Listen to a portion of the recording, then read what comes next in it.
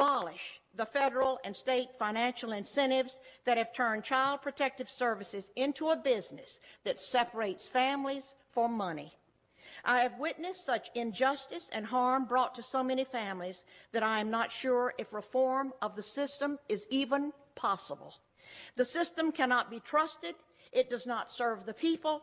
It obliterates families and children simply because it has the power to do so. Abolish the federal and state financial incentives that have turned Child Protective Services into a business that separates families for money. I have witnessed such injustice and harm brought to so many families that I am not sure if reform of the system is even possible. The system cannot be trusted. It does not serve the people. It obliterates families and children simply because it has the power to do so. Good evening and welcome to Rescue the Fosters. I am Gino, your host, and as always, my two co-hosts and co-founders of Rescue the Fosters, Miss Sylvia Beachy and Miss Danielle Holm. Ladies, how are you tonight? Good. Good. How are you? Doing good. Oh, that was in sync. That was cute. Yeah. Oh, man. Looking forward to tonight's show. This is a new angle we're taking here in Rescue the Fosters. We've done, I don't know how many shows now, but we've never had it from the foster side, foster parent side. So this is going to be an interesting angle to look at, and very interested in hearing Jennifer's story. Ladies, one of you, can you please introduce our guest tonight? Okay, I will. So I've been talking to Jennifer the last few weeks. I actually received an email, and I believe it was from the Hernandez family sister. Is that right, Jennifer? My sister. Oh, it was from your sister. Okay. So, Yeah. and it was concerning a case in Georgia, the Hernandez family, and this one has actually been on Twitter a lot. If anybody's been on Twitter and the just in public. But she was the foster parent that hosted that family. And when she reached out, she was just telling me how her experience, and I was so thankful that they did reach out to us and they did try to find us, because we need people like her, and we need to hear from the foster parents, because we don't say that everybody in the foster system is bad. I don't believe that. I had some really good foster parents in the system, and a lot of good foster parents that I only trusted to put kids with. And I would constantly call them and make sure that I put kids in their home. So Jennifer, thank you. And thank you for speaking up. And we can't wait to hear your experience. Yeah, sure. Thank you for the opportunity. I really appreciate it. You're welcome. Sorry, I'm trying to get the sound right still. It's something that keeps cutting out on my end. So I'm checking with the audience and making sure that we're good out there. Can you guys hear us? Please give me a 5x5 if we're good. So Jennifer, yes, we are very interested in hearing your take on this position you're in. I know you're Christian parents, meaning well for your children, but let's just start at the beginning, how it all started. I know pre-show you were talking about even in your own biological family, and then also having a biological family with some foster kids also in your family. So let's start there, and then we'll move forward.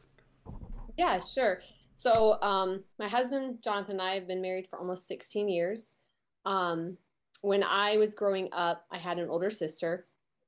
That's who reached out to Miss Sylvia, actually.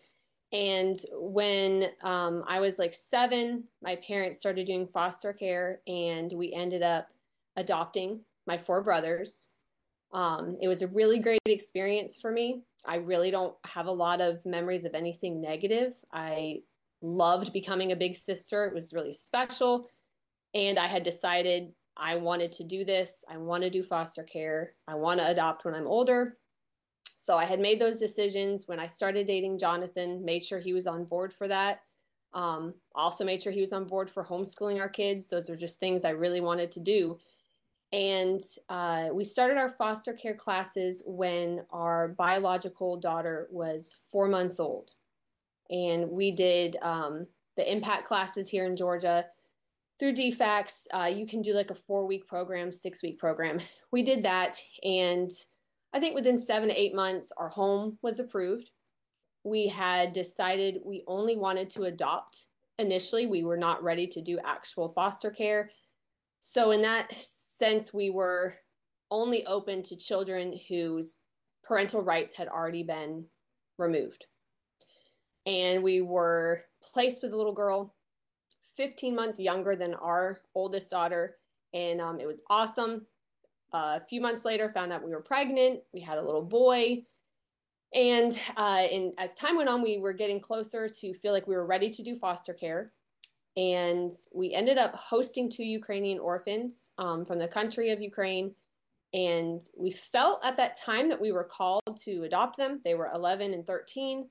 And God worked it out where we were able to go to the country of Ukraine.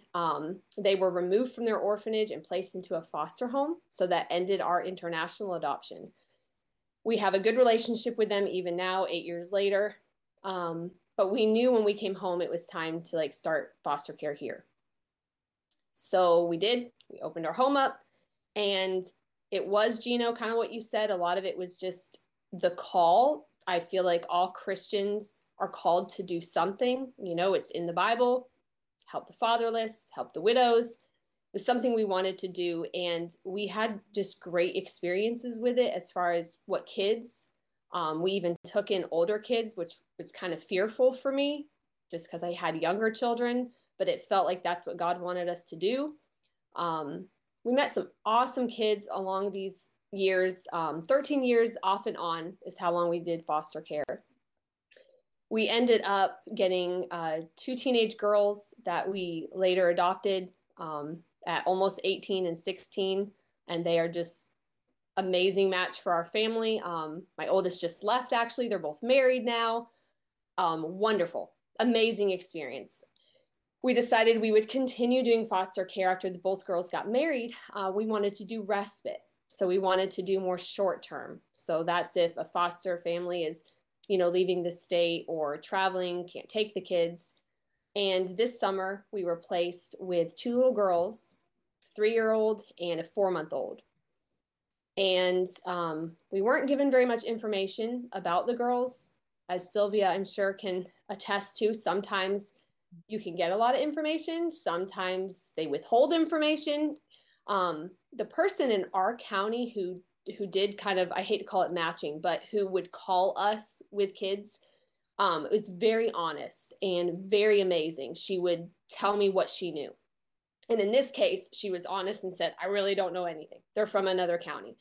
They were 3 and 4 months old, so we said yes. It was just going to be for 5 nights. And the girls were wonderful, beautiful little girls. The 3-year-old was happy. She was respectful. She ate vegetables. She was fully potty trained. It was weird, to be honest.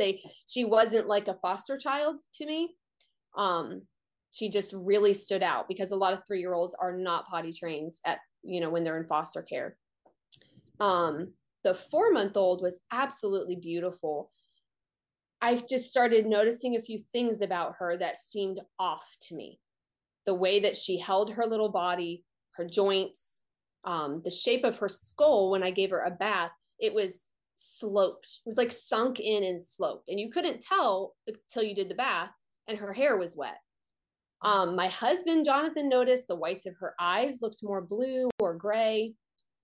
So we were looking at all these things, and I hated to do this to this baby. She's so beautiful, but I'm noticing all these things. And so I reached out to the foster mom and said, hey, everyone's great, but I do have these concerns. Emma, I labeled those things out. She was also constipated while she was here. And the foster mom told me, everything you're seeing is abuse. Didn't anyone tell you that the girls are in foster care because they were physically abused? Emma had a broken leg just a couple weeks ago. And I was like, no, nobody told me this infant had broken anything. Like, I've been changing her diaper. I've been passing her around to my kids. Like, I wish somebody would have said something so I could have thought in my head, you know, let's be extra cautious with this baby. I really didn't think much else of it. I thought, well, you know, that's just defects for you. So when the girls left, I decided to write the caseworker an email of how the girls were while they were here. And I told her the same things, the things that I noticed. Well, she emailed me back almost immediately and said, oh, I'm sorry no one told you. I should have. Thank you for your insight. We're actually looking into medical evaluations for Emma. And I thought, well, why are you looking into medical evaluations if Emma was abused? So it really threw me off. And I kind of got nosy about that time and said, I'm going to look up these people. I'm going to look up the parents, which I would normally do if they were staying in my house long term. I like to do that anyway to see who's in my house. I looked, and almost immediately, I didn't have the names of the parents, just the girls and their last name. But almost immediately, I came across like a cry for help for their baby. And it was the mother, Tucky, talking about Emma's sick, my baby's sick. We took her to the doctor, and instead of someone helping us, they've taken our kids. And I think my stomach, like, I don't know what happened. Like, something inside of me was just like, felt gross and felt empty. And I felt super nervous and uncomfortable because I believed it immediately. Now, I know what people think. Anyone whose child is in foster care, they're all going to say they're innocent. I mean, I understand that. But I'm reading this, and I'm going back and I'm reading every one of her posts. And I'm seeing that they're not saying we're in. Whoops. Now that time you did cut out. Okay. Is it good now? We have a little storm here, so that could be. Yeah. Yeah, you just froze for a couple seconds. Yeah, you're good now. Okay. So they weren't saying anything negative. They weren't saying, they weren't saying anything negative. They were saying we need help. Somebody help us. And so I started thinking, well, why are the parents asking for help if DFACS is doing a medical evaluations on this baby? Like, it just really wasn't adding up for me. So naturally, I had talked to Jonathan. I'm like, what do I do? So we're reading it together. We both come to the same conclusion. Let's call the mom. She put her phone number on there and said, if anyone knows of any way to help me. I can't talk to my husband. I've been arrested. She was out of jail at that time, but had a bond condition where she couldn't speak to her husband, couldn't speak to her sister, couldn't speak to her brother-in-law. All these weird things that I'm like, none of it makes any sense. Being a foster parent, I know that there's certain policies. I know that there's certain things. Why are these girls not with family? Because I'm looking at family commenting on here. I'm looking at family that's willing to take the girls. And my head is like, why are they not with family? Like, what is going on? Why are they in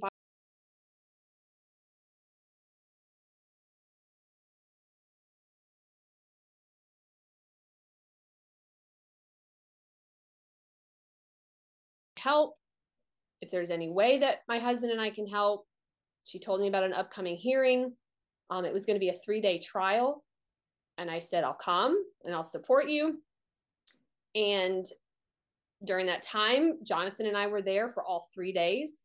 I was a witness, so I missed the first maybe 3 hours, 2 hours, I think. I had to be sequestered.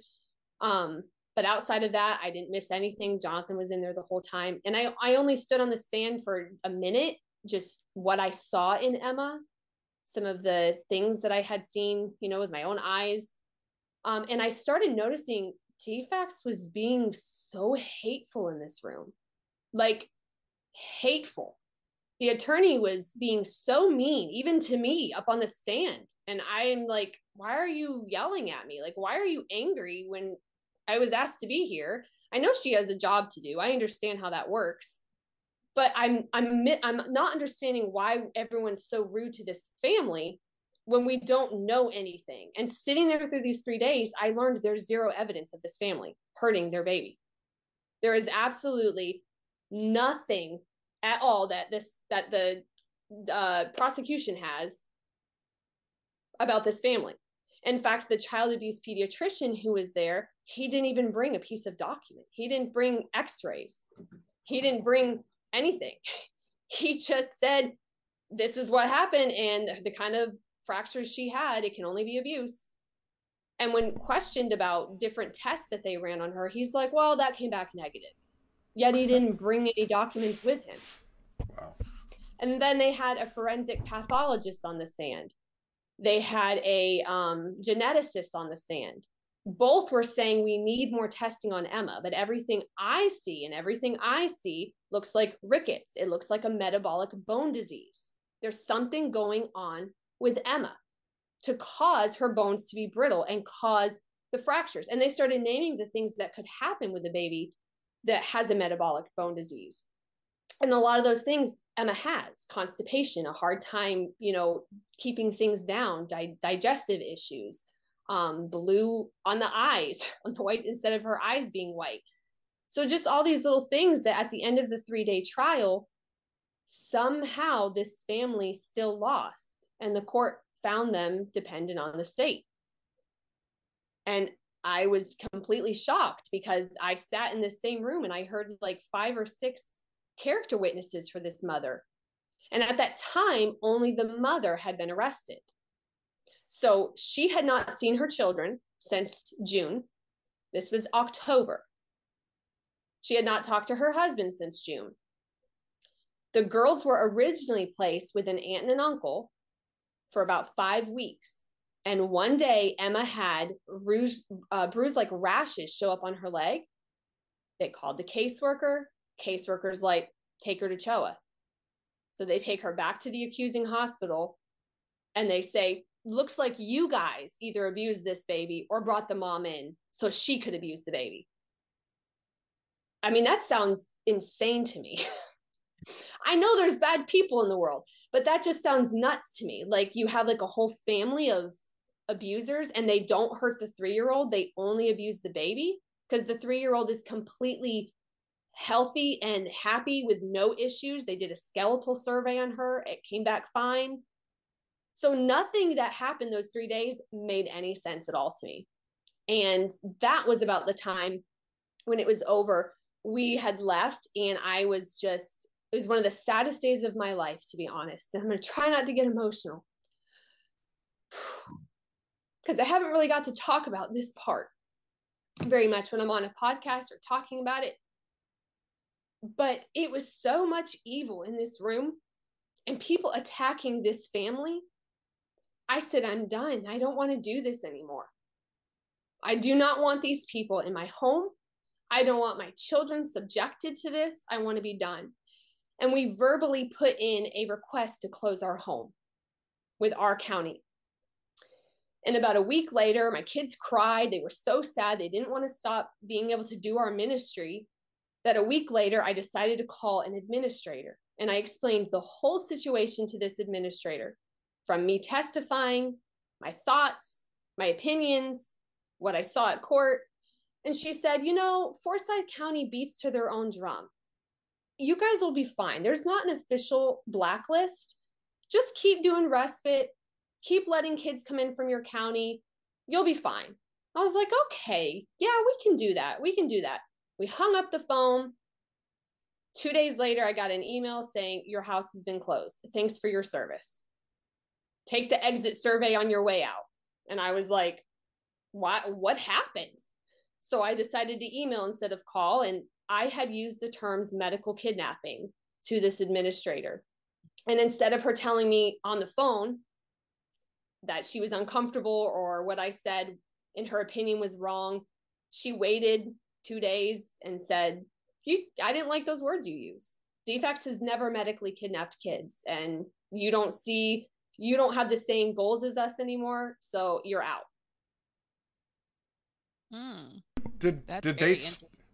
Jennifer, did they state what the goals are? I would love to see that list.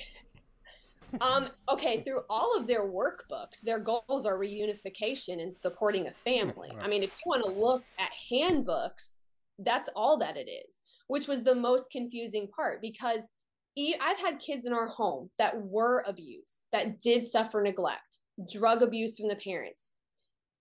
Even those parents got visits with their kids, even if their kids didn't want to see them. We had kids that were forced to see their parents for visits.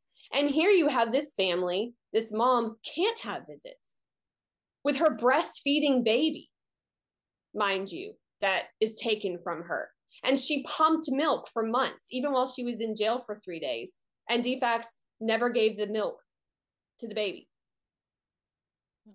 They left it at the DFACS building. So when you hear all these things, I'm like super confused. And the father's having visits, and it took 7 months of him having visits. And when we went to the mom's bond hearing to try and drop these horrible bond conditions, the state announced that, Your Honor, there's really not much sense in you letting these two get together because we're indicting them both by a grand jury next week.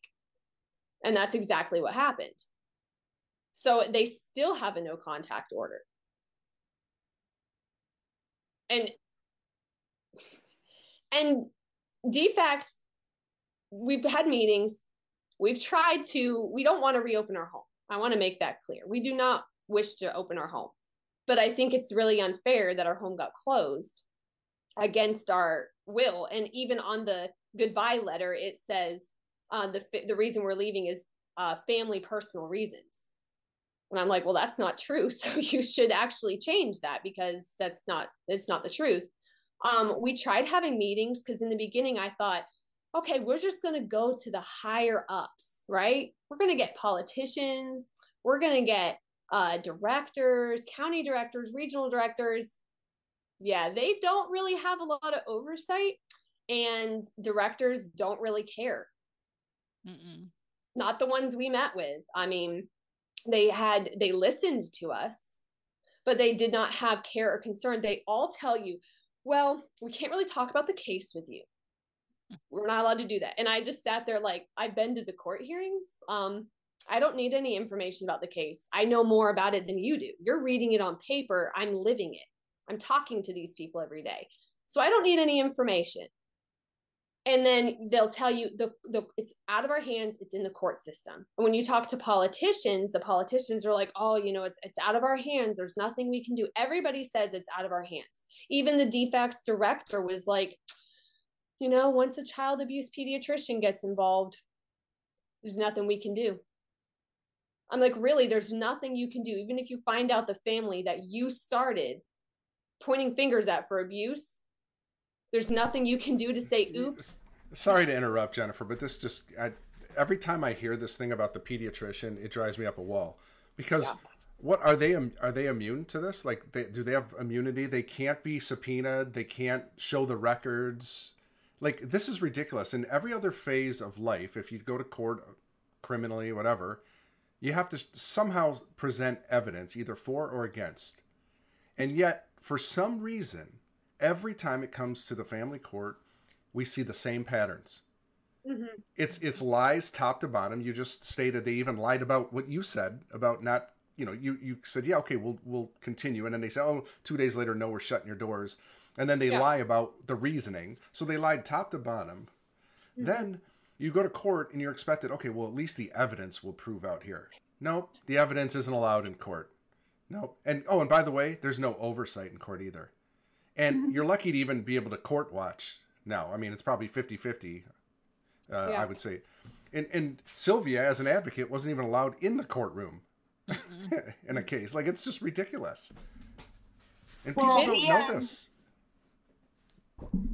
Go ahead, Daniel. Sorry. The pediatricians have incentives financially, and I'm digging into things more in Georgia and Alabama where my case was, but I do have this sheet in front of me from Phoenix Children's Hospital, where every child pediatrician at the hospital that does an examination and deems a child to have been abused or in any way or neglected, if they refer the child to CPS, this is in Arizona, but it's everywhere, but this is like, I have facts in front of me.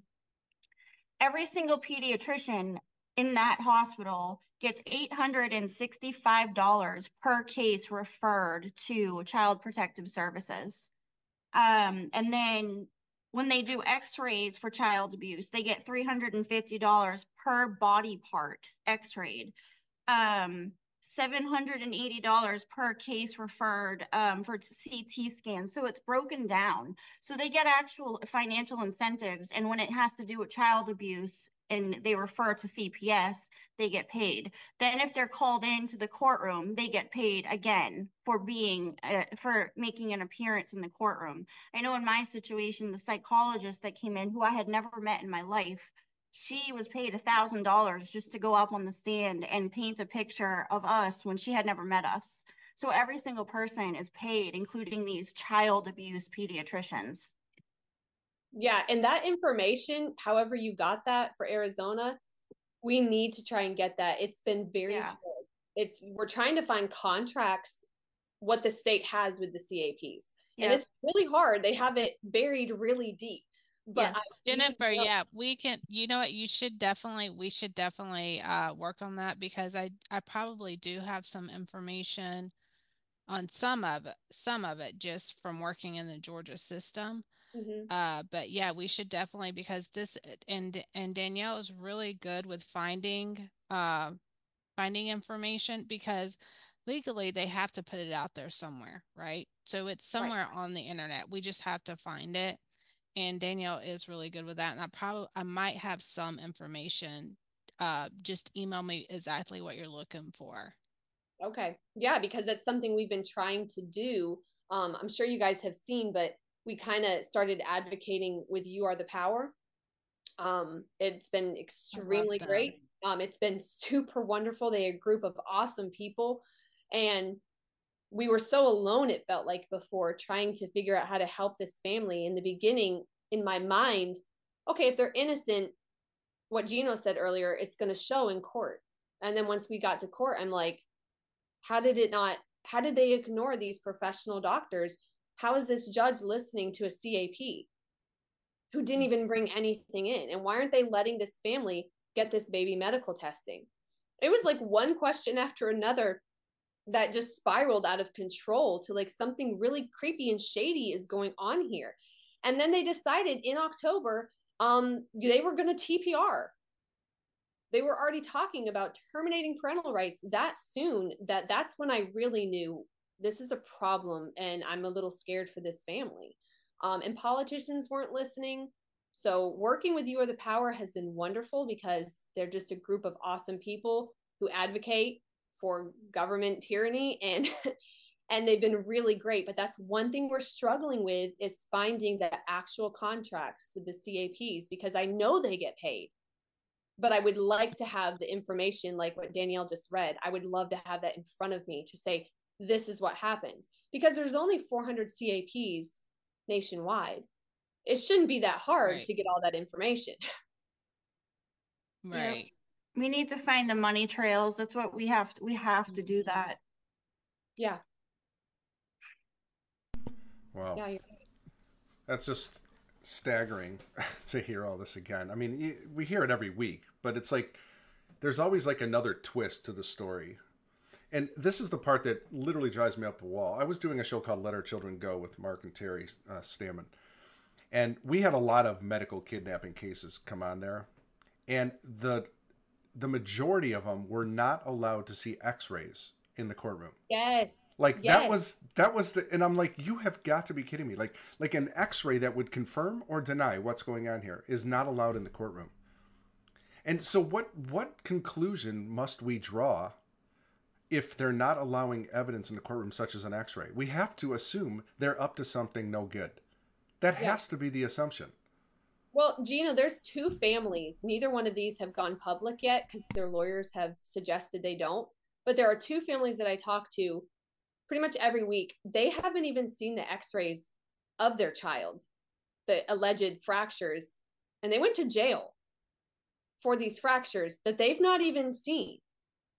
That is a huge problem. How do you not see the x-rays to your baby and you are put in jail or kicked out of a hospital? I don't understand how people aren't outraged by that. All of these parents that I know, from Parents Behind the Pinwheels, every single medical kidnapping story I have heard, parents have willingly brought their child to the doctor. There has not been one that has been reported by a neighbor, reported by school. And it's interesting because they're all toddlers and babies who can't speak. Mm-hmm. They're all babies. They cannot speak for themselves. And there's no... that should bother people. It should really bother people that these are parents who said, oh, there's a problem with our baby. For the Hernandez family, swollen leg. They noticed their daughter's leg looked swollen. No bruises. She wasn't crying. They said, oh, well, Aria, our older, has an appointment tomorrow. Let's call and see if we can bring Emma in. Okay, yeah, let's do that. They do that, and that pediatrician says, you need to take her to CHOA. You need to take her to get x-rays. So the parents do it, and then they're literally in trouble because they're seeking help and they're asking, can you do like blood work, find out what's wrong with our baby, do a full body x-ray? And then that gets you into trouble. What are we supposed to do when we think something's wrong with one of our kids? Yeah. Right. Yeah, it's terrifying. That's scary. You don't think that answering questions are going to get you into trouble when you're seeking help for your baby. Because Right. now I'm like, oh, well, you just don't answer. Who has a lawyer in their back pocket? Not most people. And you're not going to go to the hospital while you're scared for your baby and say, oh, I'm sorry, doctor, I can't answer you any questions because I know this might get me into trouble. But that's where we're at. We can't even tell doctors, specifically safety teams and child abuse pediatricians, you shouldn't answer questions because they literally use everything you say to incriminate you. Well, sadly, even if you did have a lawyer in your back pocket, he probably wouldn't do anything anyway. I mean, that's just where we're at with that too. Yeah, that's true, actually. You know, Jennifer, we're in contact with a man named Larry Bass, and his son and daughter-in-law are dealing with almost the exact same situation. Yeah. They stole his baby. I think it was 3 months old, because it was breaking bones. And then there was some other, I think, things with the skull, if I remember the story correctly. I might be conflating two stories. But it's similar things. It's the x-rays would have proved it. They've had experts come in now. Actually, an expert from Michigan had to, fly in and give testimony or whatever. And it's like, this should vindicate these poor parents who have been abused by this system instantly. But see, the problem is no one knows this is going on because it's behind closed doors and it's all shut in the darkness, so no one knows about it.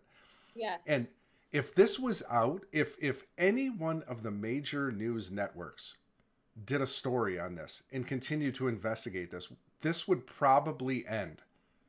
Because there are people still watching the fake news. But if the fake news actually told the truth and did their job and reported what's going on, this would end. But see, nobody wants it to end because it's too much money. Billions and billions of dollars are pouring into each state because of this system. And they're all in on it.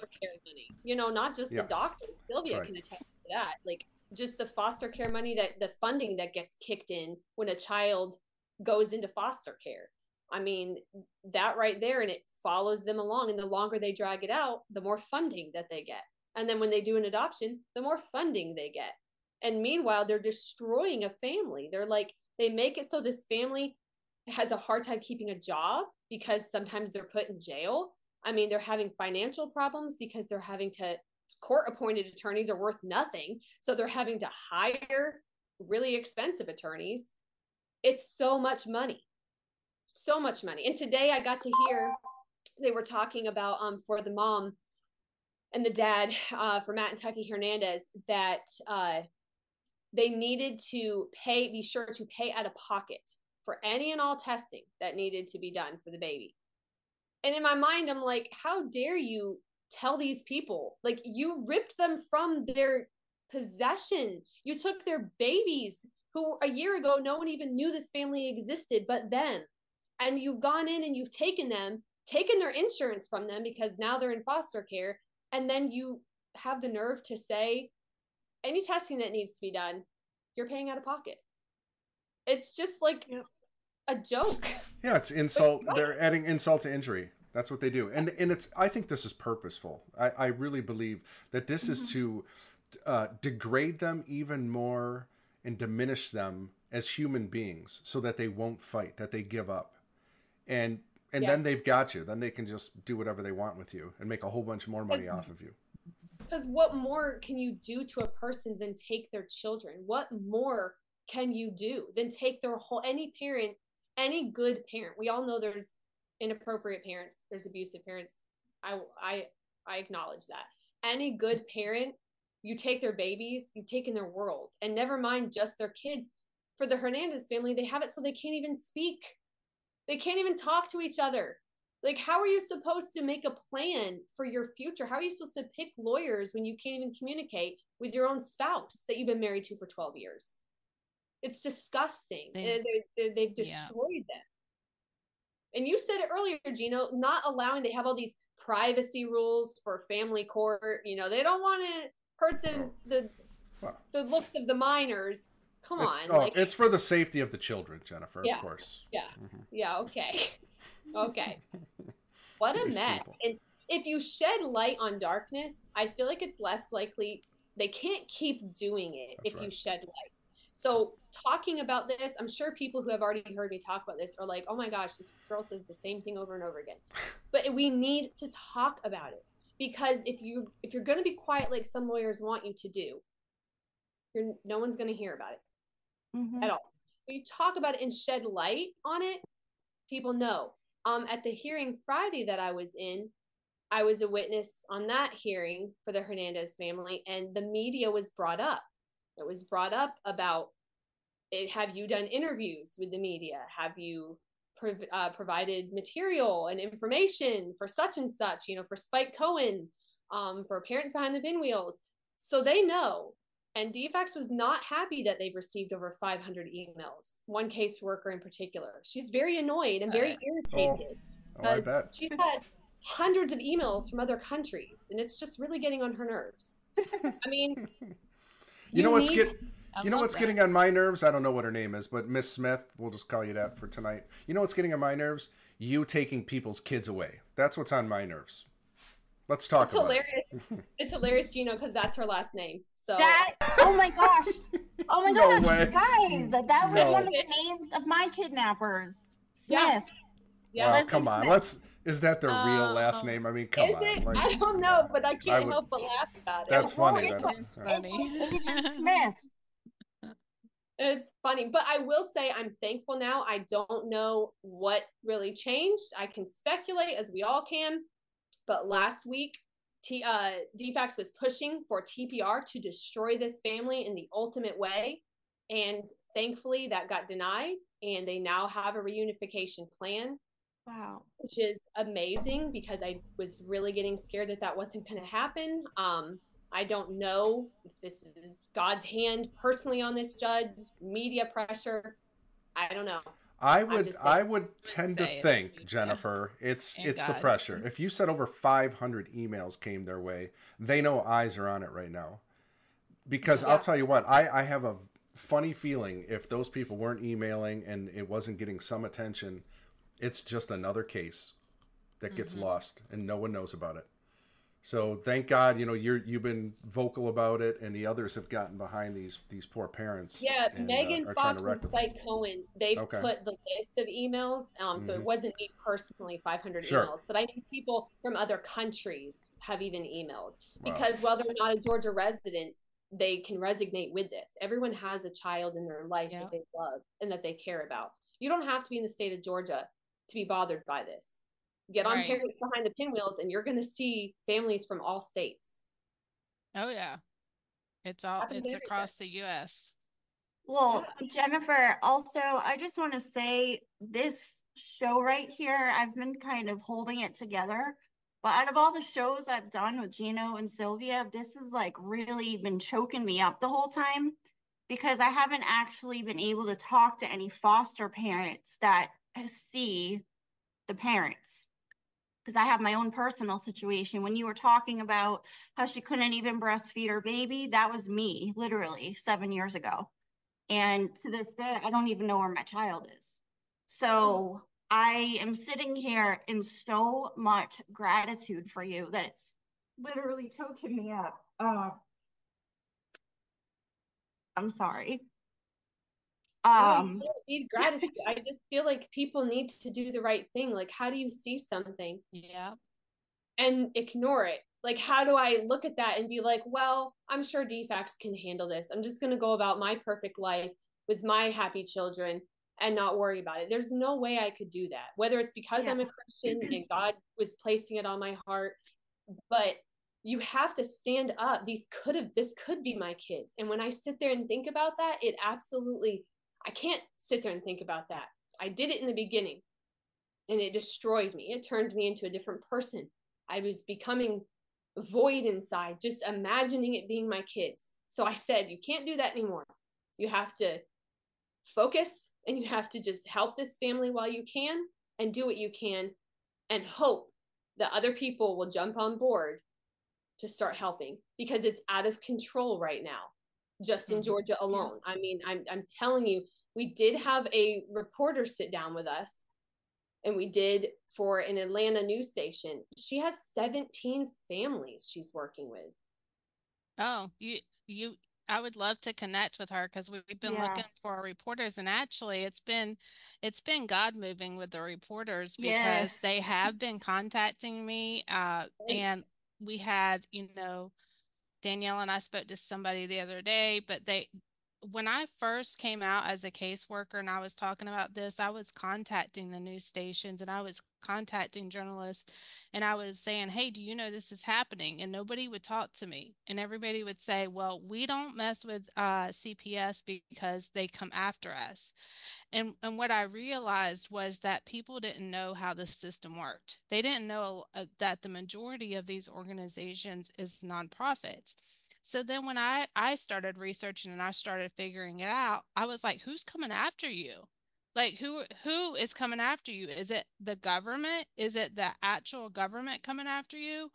Or is it nonprofits? I don't think it's nonprofits. So how are they coming after these journalists and investigators? Because that's what they were telling me. Now it's been since 2019 since I started contacting them, and they're just now starting to call me up. So it does show that there is, a change in this, and Yeah. and maybe they are starting to understand how the system works.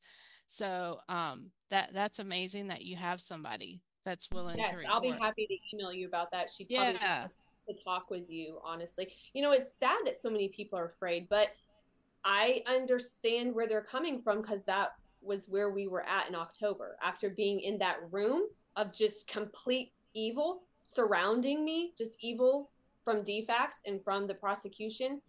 I understand that because they sit there with so much power and no evidence on this family, yet here we are and their kids are removed. Why and how, when you have these doctors saying, this is what happened with baby Emma, but we need more testing to confirm? Why wouldn't you just let these families get more testing? Well, it's right. obvious they don't want the truth to come out. I mean, hello, it's pretty obvious. Once you hear enough of these stories, you realize they're doing this on purpose. They want to take these children. And thank you for mentioning court because it is so hard to explain the environment when you're in there. It's like really heavy. And I don't know, it's really heavy and dark, but it's really difficult for people to understand if you've never been in the family court system at all. It is Yeah, a and whole new level of trauma. So, on top of the trauma that they do to parents, removing or kidnapping their children, then you're forced into a court system, and people like me and other parents that have never been in trouble in their life, they're just thrown into this with us in that environment, have no idea what's going on, have no idea what they can even do to change the problem. I mean, every single day that I had to walk into that courtroom, I was throwing up, and not to TMI, but I was very sick every day I walked into that courtroom. I had to go to the bathroom every single time, and it was severe trauma. I couldn't sleep the whole entire year and a half I was dealing with them. It's awful, and then I'm sure it's awful for every other good person, caseworker, and everything too. So it's evil. yeah, you're Oh right. yeah. It's like a heaviness that it's hard to Mm-hmm. explain, especially that 3 days. I think I came home on that Friday, and we had brought our three young kids with us because we had hoped it would be a great hearing, and it was not. So instead, our three children were crying in the car, and we came home, and I just like went to bed. It was like 6 o'clock, six Oh, thirty. I went to bed and I didn't get out, and like the next morning, I was just like broken. Like how can you see that? And even though it wasn't affecting me personally, I was like, how are we supposed to live like this? Like, how are we supposed to just let this happen and then just plan my fun weekend? I didn't know how to do that, how to like separate myself from that. And I'm glad I didn't, because You can't do that when it's innocent families and innocent children. You have to stand up and do the right thing. You have to. Yeah, I kind of equate it to like a survivor's guilt type thing. I haven't been affected by it, thank God, either. But it's once I knew about it, I couldn't lay my head down on a pillow and just have a good night's sleep and say, okay, well, the world's fine. I mean, especially as believers, we know we're called to do His work. So for me, it's become part of the ministry, part of what He's called me to do, and nothing's going to stop it. I mean, like He's enabling all of us with our gifts and our talents, and even our situations, like Danielle's horrific situation, and what you've had to deal with, just going to court and watching this drama play out before you, and it's just all. I don't know another word, Jennifer. I mean, you said evil. That is exactly what this is. I mean, if you want to go old school, Old Testament, let's look at Molech and Baal. And that's what they were doing, sacrificing children, trafficking children. This is not new. This has been going on for millennia. And it's got to come to an end. I mean, I feel like this is the time. I feel like God has called this to be exposed at this moment in history. And I do see a very good ending. I do see lots of reunifications coming in the future. I see the end of this evil, corrupt system, and the money stopped. A lot of arrests, and there's probably going to be a lot of people put to death. I'm just going to say that. I know all this stuff's coming. So, we just keep doing what we're supposed to do. We do it legally, we do it peacefully, and we just use our voice. The voice that God's given us to use. And we're going to win this battle at the end of the day, because it's His battle to win, and we're with Him. So if God is for us, who can be against us? Yep. Yeah. It's harder to do something when light is shed. People need to think about that. It's a lot harder to be sneaky, to be evil when eyes are watching you. When more people are in that courtroom, they didn't like it. The prosecution does not like it. They want you out. They don't want you seeing. They don't want this on TikTok and Instagram and all over Megan Fox writer. They don't want it because they want to keep doing what they're doing. Now, do they have a court-appointed attorney, or do they have a private attorney? They both have a private attorney now. Okay, that's good. And that's I'm glad you brought that up. They both have an attorney, because they have no communication. So they each have to have an attorney, and they know that's going to cost them a fortune, which they probably, I don't know if they can afford it or not, but now they have to have two attorneys instead of one. Like, Gino, it's sick. Sometimes, so in my situation, I keep bringing my situation up just to be relevant, just so people understand the other side too. So in my situation, we were not divorced, and we were living together. And we were right next to each other, and they bombarded us with attorneys and forced us to have separate attorneys because they were trying to get us to break up. They were trying to get us to go against each other with our attorneys, and they were trying to see who the weaker link was. So a lot of times they come in and they do that, and they will force court-appointed attorneys on each individual spouse separately, not together.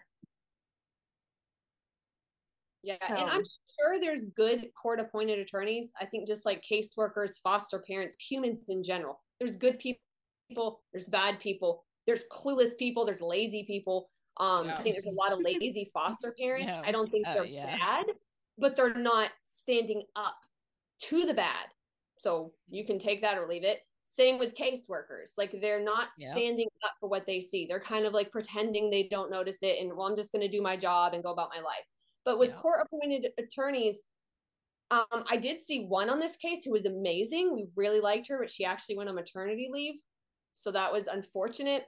And the parents needed to hire. And I can tell you, they're about $100,000 right now into this. And that's not even the criminal aspect of it. Just the bond, getting out of jail, paying expert witnesses. And I understand expert witnesses, DFACS, the department made a big deal out of the parents paying their witnesses. Well, these are doctors paid for their time, and they want to pretend that their CAP who sat up there wasn't paid, when we all know he's paid. He's paid. He has a salary. He got paid. DFACS is paid to be there that day. but they made such a big deal that the parents are paying their expert witnesses. Okay, I'm okay with that. Like if this is part of your job and you're known to be an expert witness in this field, fine. But there's so much money tied up into this. I don't think people even understand. You have to hire a good attorney Yeah. if you're even going to come close to winning this. And That's why they go after poor people that they know, or people they feel like don't have support. It's because they feel they're easy targets. Yeah. You're right. Yeah. These poor Hernandez. Boy, I'd love to have them on the show at some point if we can. Matt would love to. Yeah. He's done a couple of interviews. His attorneys seem okay with that. But definitely Tucky is more, her lawyer might come on with her, actually. She's super awesome. That would be awesome. Yeah. She's got a lot of cases right now, so I will be happy to ask her of that. Absolutely. But yeah, that's the one thing I thought. I'm like, I really wish the parents could do more interviews because it could be meaningful coming from them. Yeah. You know, their side of what they're going through, which is a much deeper hell than anything that my family has been.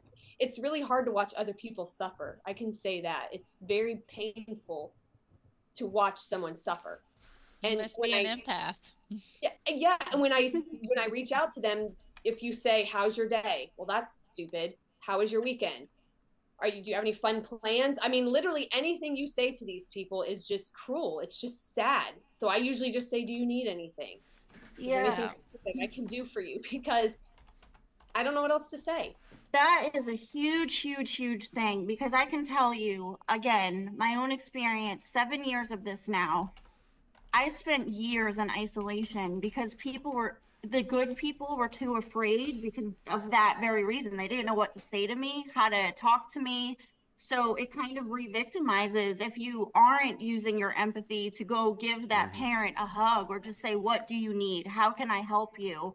It's such a huge thing. I mean, literally this past year, my son just turned 7 on October 10th this past year. Sylvia, this was the first time that anyone ever acknowledged my son's birthday. That is a huge thing. So anybody listening to this, if people are missing their children, holidays, birthdays, all of these things are so hard for parents that don't even know where their children are, don't have access to their children. We need to stop ignoring parents because it re-victimizes and it makes it much worse. It is the most awful thing is to ignore a parent that's going through this and feeling so much pain, because I've been there. And I know parents that have been there where they want us to basically get to the bottom of the bottom. And it seems as though they want us to just off ourselves. And there aren't enough support systems around there. I mean, I think there is now, but there wasn't enough support systems for all of us parents that are going through this because it's all behind closed doors. And then they don't want people to know about it. And then people don't know how to react to it. So we really have to be super vocal about it and start lifting all these parents up that are going through it and get their stories out. And we have to literally be extremely loud about it. That's the only option at this point. Yeah, and it's easier. I was finding that it was easier for people to act like he didn't exist on them. It's easier on them. So they go by what's easier on them. People are very selfish. Usually everything that they put out is about them. It's not about the person that they're trying to help. And that's what I was noticing with Danielle's son. It's easier to act like he never existed and that you're a liar because that's easier for people. It's not easier for you. But like if you actually think about it and you and you start bringing up the pictures and stuff, he did exist. He still exists. We have to bring him back alive for the people. Yep. We got to stop erasing families, erasing parents and their children. It needs to end, period. I mean, it's funny you have to actually state that. You would think we would all know that inherently, but it's like, it's so true. That's what the system has created. It's created this amnesia. It's like and this induced amnesia. That's what we'll call it, I guess. I don't know. And they want you to forget, well, you know what, they were just bad parents. Just move on, next one. Oh, more bad parents over here. And what you find out at the end of the day, there aren't that many bad parents, folks. Yeah, there's some. Just like 83% of CPS right. calls are false. Yeah. Like, or unsubstantiated, I guess I could say. Unsubstantiated, Like nothing comes from that. That's an insanely high number. And when we first started talking about this, I was hesitant to post on my personal social media because I thought, what is my community going to think of me? Like, are they going to think I'm crazy? Are they going to, what about the foster parents in my area? What are they going to think of me? I've always been uplifting to, you should do foster care, ask me any questions. And I still think there's good in that. I'm like Sylvia. You can be a foster parent and be a good person. I promise you can. You don't have to be part of the problem. I loved it and I miss it. I'm sad that it was taken from us because I do feel like it was part of our family. It was part of something that we did together. And I was afraid of what people would think. Like, how do you know that this family is guilty, innocent? But I'm going to stand by, before I knew if they were guilty or innocent, to physically abusing their baby, I stand by, DFACS treated them like garbage. And you don't have a right to treat someone like garbage. Now, there are people who severely abuse children. I don't think any of your viewers are dumb. I think we all know there's super bad people. Yeah. And God can judge them and God can take care of them, and I hope he does. The average person does not want to hurt their child. You have people who make mistakes. You have people who may be dependent on drugs, alcohol. They may be living a sinful life where they can't get out of it for whatever reason. They need support too. You don't just go around ripping people's kids out of their homes because they're poor, because they don't have sheets on the bed, because there's not enough food in the house or even water or electricity. How about we help them? How about we find a way to put food in those cabinets? How about churches step up? Have you as a church gone and found anybody who needs winter clothes? Have you found anybody a single mom who needs food put in her house? Like, there are ways to support people without ripping their kids away. And that's what we need. We need to get rid of DFACS, and we need the community to step back up and help people, to see a need, to come together and help people, like Little House on the Prairie used to do. And when you see something, you remember with the abusive father, he was drunk all the time and beat his son, and Charles Ingalls was like, I'm about to beat you up. And the men of the town took care of it. Like, and that loved his child. He was just making bad decisions. So I'm not suggesting all parents and all kids that are in foster care don't belong. I've had kids in my home who needed a safe home. I've seen it. I'm sure Sylvia has. There are children who need a safe home, but I don't think there's children who need DFACS. I do not think we need a government entity to take care of families and children. Can I just say something really quick? Sorry, Danny. I just have to point something out, because you said something really important, that most biological families don't want to hurt their kids. Why do we think that a stranger will treat a child better than a biological family? Does that make sense? Great point. So you just pointed that out, and I want people to understand that when you think of the system, when you think of it from what they are doing, they are taking kids from biological families and placing them with strangers. When a kid walks into your house, you are a stranger, and it's how you greet them that makes them feel at home. So, like, we really have to critical analyze who came up, like, why would they come up with this, and why did everybody fall for it? Yeah, and I always say this, but it's relevant. 88% of the sex trafficking coming from America is coming from foster care. Yeah. So when we take that number, we see a huge problem that needs to be solved by eradicating the problem. And we can deal with the much smaller problem of the actually abused children by finding other family members or finding other foster homes or whatever it is that we want to call it to take care of the children. But the much bigger problem is the fact that they are literally trafficking these children. And if we didn't have CPS, it seems as though we would completely eradicate trafficking for the most part. So it's it's a major problem. It's funny. Yeah, Those metrics are complete failures. Absolute complete failures. Anybody that would look at those stats logically and with a critical, get your magnifying glass out, go over the facts, you would look at it and say, this is utter failure. So Yes. so this is what you have to ask yourself. I always ask why. That 3-letter word has served me so well. Why then would you continue a system that is so broken and fails 85% of the time? Well, it's got to be about money.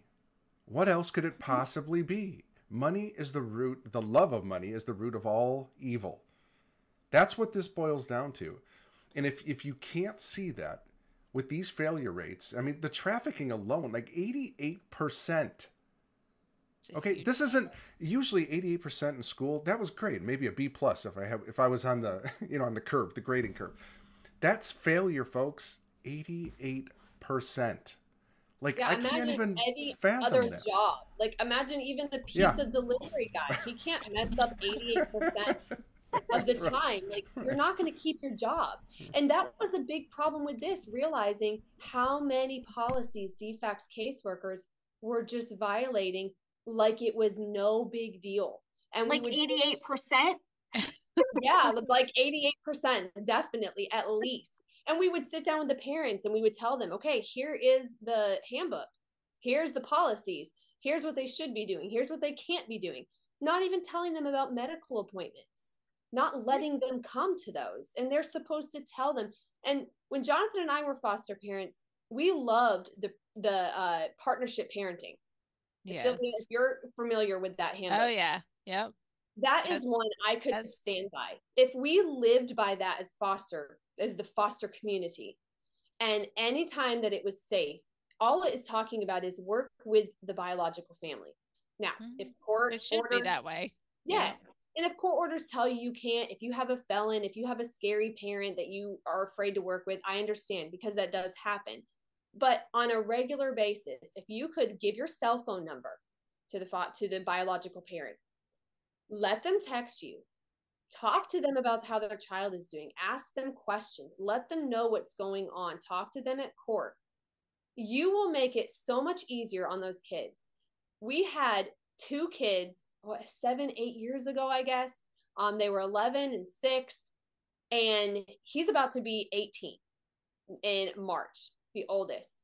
He invited us to his school play last weekend at his high school. So he was 11 when he was here. He's about to be 18. And I have a picture of him with us and our 3 kids. And it was so wonderful to see him again.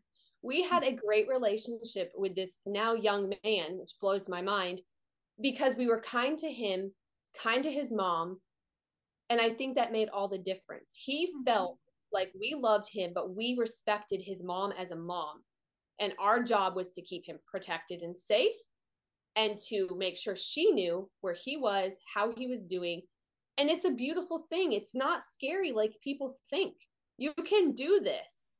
You really can. And it's better. What's best for the child? That's what we should be asking ourselves. So, what is best for the child?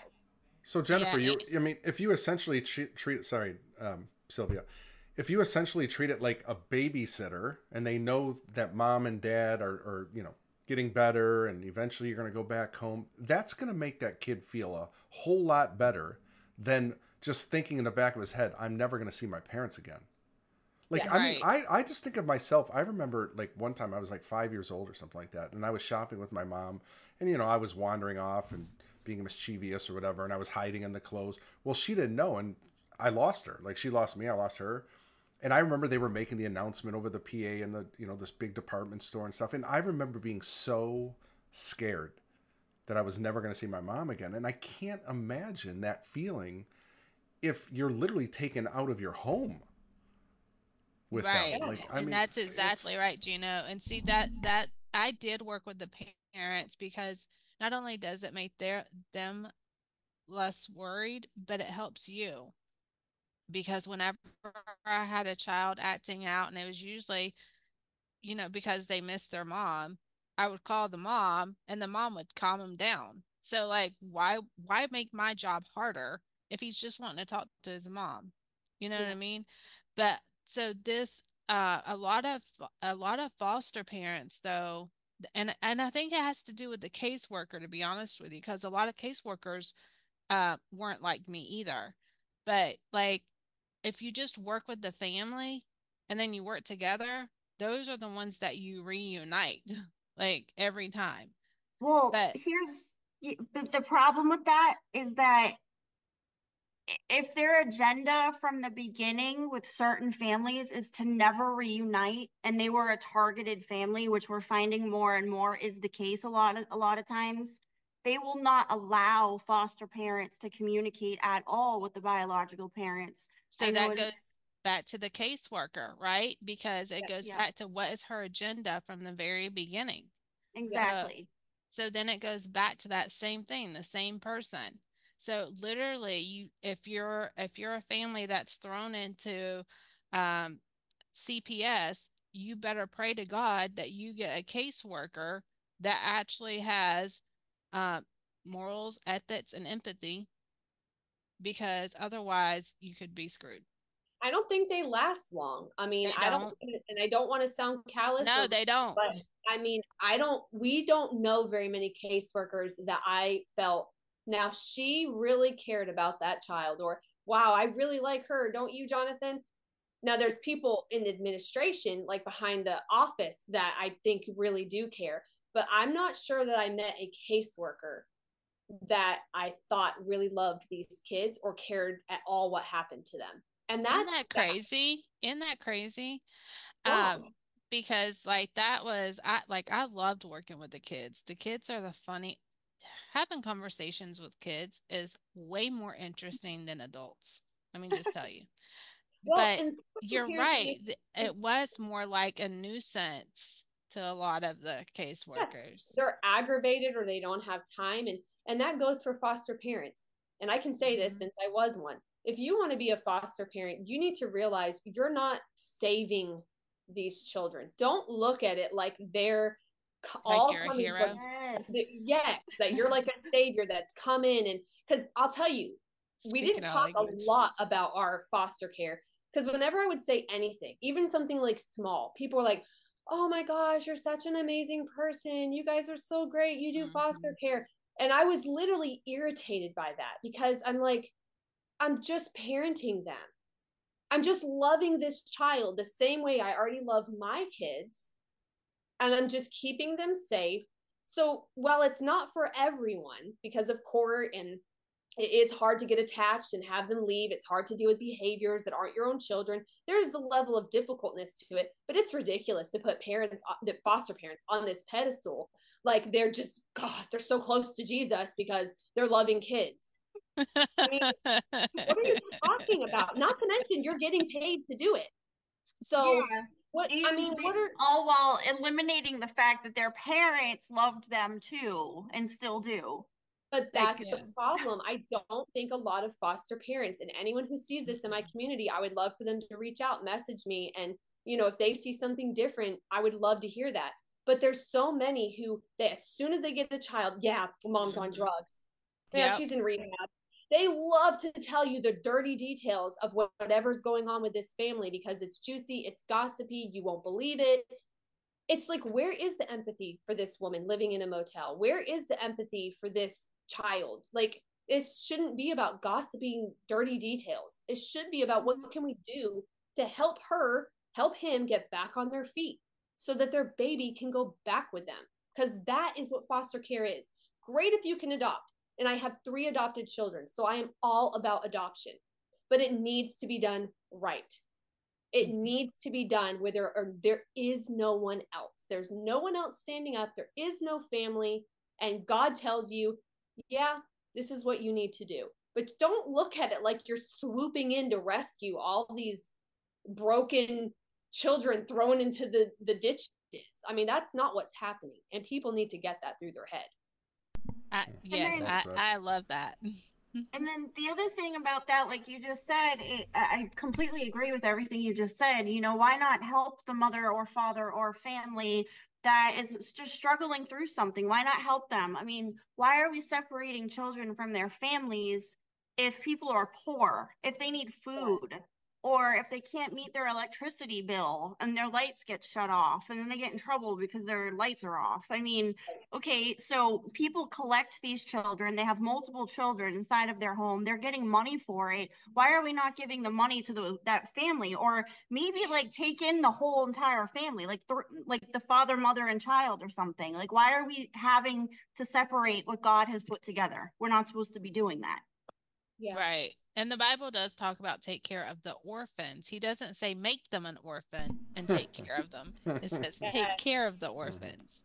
Great point. And I do have to say, I've got a couple people, friends in my life that do foster care, and they do an awesome job. Like, in particular, one woman I'm thinking about, her and her husband invited the biological parents to church with them. It was a very appropriate situation, and they were able to do that, pour into them. So there are good foster parents who see that need. I Oh yeah, just I wish there agree were completely. more. I just Yeah. wish that as a general rule, it wasn't looked at in a negative way. You know, Hollywood paints foster kids like they're going to burn your house down and kill Yes. your family dog, and foster parents live in creepy homes and they collect all the money. I mean, it's like it's none of it's real. It's not what it really is. And that's sad to me. Yeah.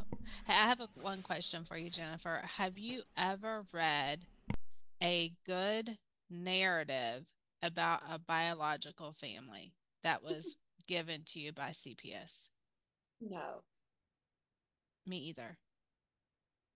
no, I've had zero, like no information.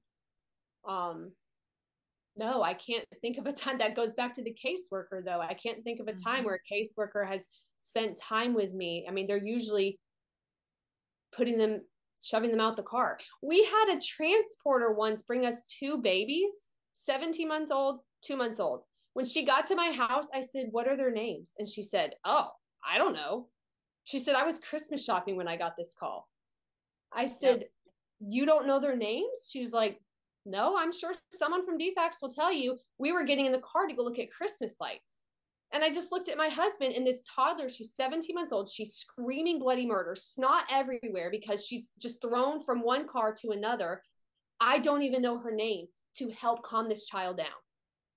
That's disgusting. And the way the transporter looked at me, she was like, "Why would I know their names?" Like, she was completely baffled that I would ask that question. There was not a bit of empathy in that woman. She's busy Christmas shopping. And that's sad to me. And that was the same case where the caseworker said to me, "Hey," because we had them for Christmas. She said, "Hey, the mom would like to do a FaceTime call on Christmas, but if you don't want to, just don't worry about it." And I was like, "No, I would be glad to do that. Like, send me her number." She was like, "Okay." And I ended up calling her that day or texting her first. And I was just kind of weirded out. But I was like, "Hey, I have your kids. My name is so and so. This is where I'm at." And we FaceTimed every day, multiple times a day, because that's what was good for her children. That's what made her see that her kids were safe. So why would a caseworker say, if you have the time or you feel like it, do it. But otherwise, I literally don't care. And that's how she didn't care whether we FaceTimed or not. But that's sad. It should not be that way. It is. It's gross. I didn't want to pass by you brought up how social workers there's this high turnover rate. And I don't want to paint with a broad brush here, but I do tend to think that there's a probably, I don't want to put out a number, but there's a large portion of them that are, I think their conscience is getting to them because they're making decisions. And I think after time, first it's probably just a job. I would say you just go there, you're just doing your job. But then when you know the inner workings of the system and how it operates, I think there's probably a point in the human mind when it's like, this is kind of gross. Like, some people probably enjoy it. They're sick and twisted, but there's a large portion that probably are like, I got to get out of this. And instead of just standing up and saying this is wrong because of the fear, they just move on to another career or do something else, go back to school. I have a feeling that that's out there. And if you're listening right now and you were a social worker, we want to hear from you. If that was your mindset and you started seeing in the system that, wow, this is really disgusting, I need to get out of here, we need to talk to you. And foster parents, like and Jennifer, foster parents. This has been like huge for me, and I just feel like we need more of this, like more of the foster parents. If there was a foster parent that came out in my situation, it would have changed everything. And I don't know what kind of crazy narrative they have of me, but I know it was all false. And Sylvia, you had just asked the question, if Jennifer had ever read anything good about any parents. Well, now that you have been dealing with so many of us parents on the other side, what Sylvia, well, like, what is the difference for you now based on like what you used to see versus you actually knowing us now? What has been the difference? Well, I mean, it's the truth. The truth is the difference. Because it's crazy when you read these stories, when you get a child, and Jennifer, you can attest to this, depending on the caseworker, depending on what they told you, did they ever give you a chart, or did you just get told by the caseworker what the behaviors or what the family dynamic was? But like you're just given this one story. You usually don't even get to talk to the biological family, depending on the caseworker. Like sometimes you have some cases and you don't talk to the biological family at all. So you only have a narrative to go by. Mm-hmm. And the real reason we ever got connected, I would say, besides the one I just told you about, we were respite for them. And I was like, I'm going to call the mom. I mean, what harm is that going to come? I mean, if they're crazy, I'll change my phone number. Like, doesn't matter. The biggest thing that ever helped us to talk to people was we went to court. We always went to court. And there were a time that I can think of specifically where we tried to introduce ourselves to a biological parent and they wanted nothing to do with us. That's actually understandable. They see me as an enemy. So I do understand that. I wish that they would have, their case could have ended differently if they would have let me befriend them, because that's all I wanted to do. But most of them were very kind. The young boy I mentioned earlier, his mom was precious. She thanked us. She thanked us for keeping her babies together so that they weren't separated. Mm-hmm. She wasn't this evil, horrible person. She had things she was struggling with, yes. And to be honest, I don't know if those things she was struggling with was worth her children being ripped out of their beds at 1 a.m. by the police and brought to my house an hour later. I don't think that I struggle with that. I think there's a few kids that we've had that really, things could have been very different if somebody would have just stepped in. Because even that transporter for this precious boy, he was 11. And when he got here, it was like 2 a.m. And he said to me, this transporter barely talked. And he was like, hey, the boy had this on it. And he handed me a fire starter. So what is your thought process behind that for this foster kid? And I didn't really want teenage boys. And here I have this 11-year-old boy. And I was like, a fire starter? And the transporter was like, yeah.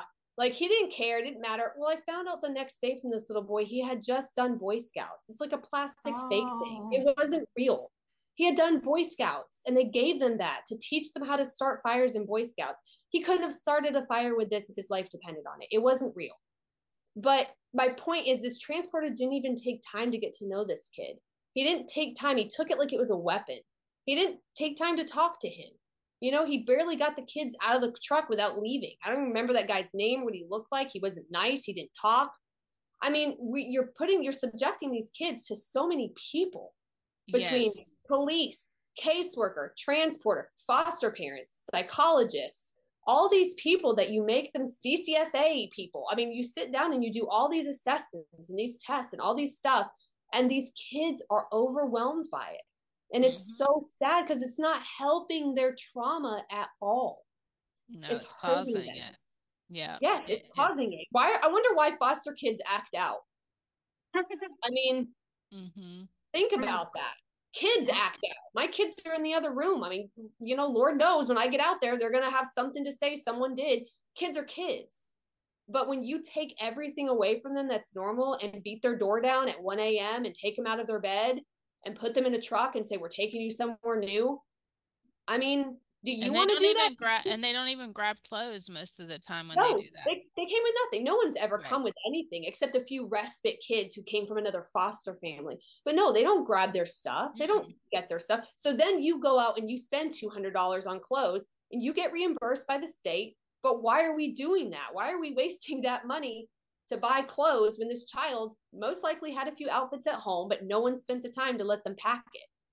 Yeah, they literally just grab them and go, and that's part of the trauma too, because um this was I don't know if you've ever like gone on a trip and just left your stuff behind. Like you feel so out of place and they don't even have a toothbrush usually. They don't have any hygiene, nothing.